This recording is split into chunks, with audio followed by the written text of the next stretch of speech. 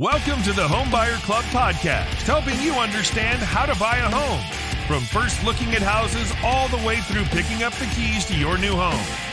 The Homebuyer Club will be speaking with people in the industry to get expert advice to help you with your own home buying journey. I think you'll like this episode.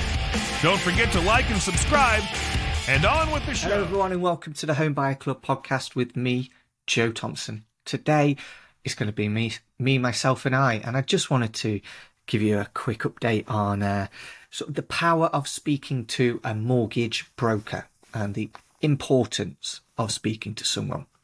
I'm going to give you a case study. I recently spoke to a new client of mine. He's going to be a new client when he sells his house. Basically, he wanted to sell his house. He's coming to the end of his mortgage deal and he was due to go on to a new one, which was considerably higher. So his current interest rate was fixed until October and it's at 1.29%, which is amazing compared to now, of course. His renewal was 6.59. Big difference. I think his monthly payment is going to go up £500, if I'm not mistaken. Yeah, about £500 a month. He's got a short term. If he was going for like with this current mortgage lender, which is Nationwide, it would jump up that much. Big difference. Big difference. So we sat down and we had a look at what's what. And he said to me, look, I want to move house. We need a bigger house. I'm not sure we can afford it. Happy to extend that term. Would happy to go with that. But we also want to clear this credit card that we've got. It costs us £200 a month. So we sat down and we had a look at everything. And with the equity in his house, he had about a deposit about £100,000. We looked at the house price that he wanted to buy, which was about £60,000 more than his current house. And we looked at extending that term. He was 35, so we could extend that term for him.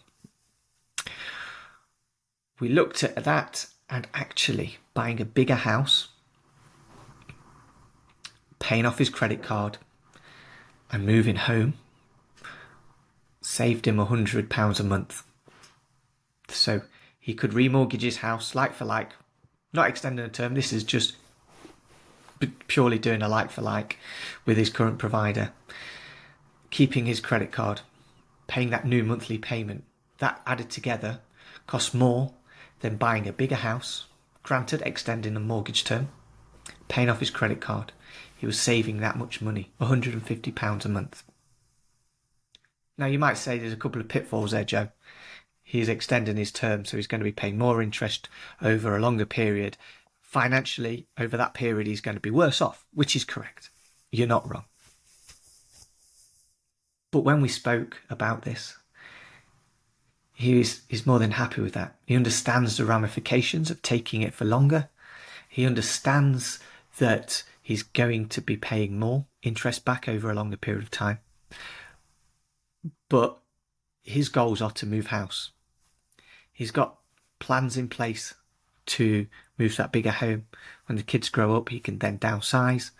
He can make overpayments on his mortgage. He told me this.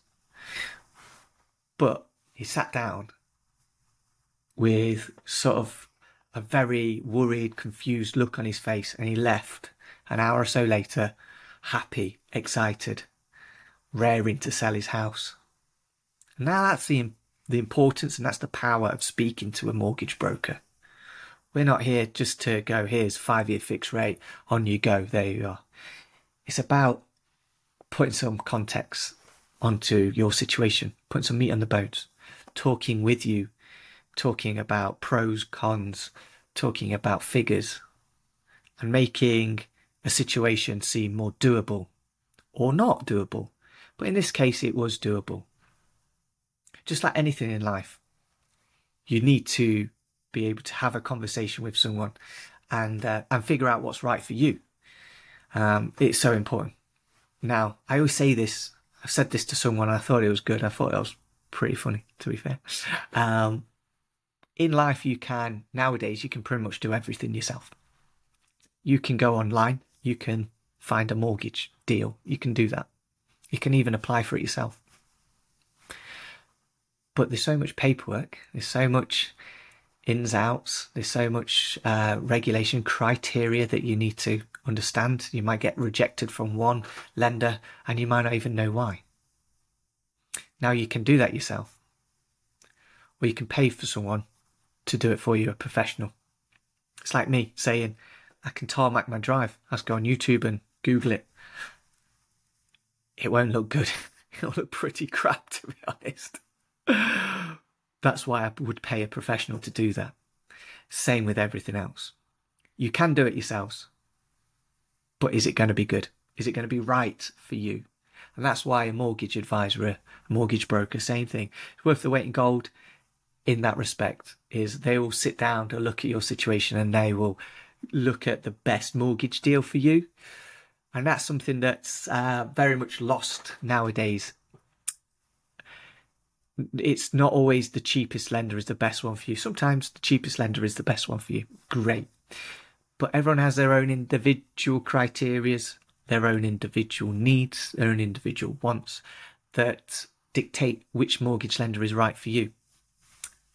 When I looked at an affordability calculator recently for a client, their situation, they could borrow £35,000 more with one lender than another.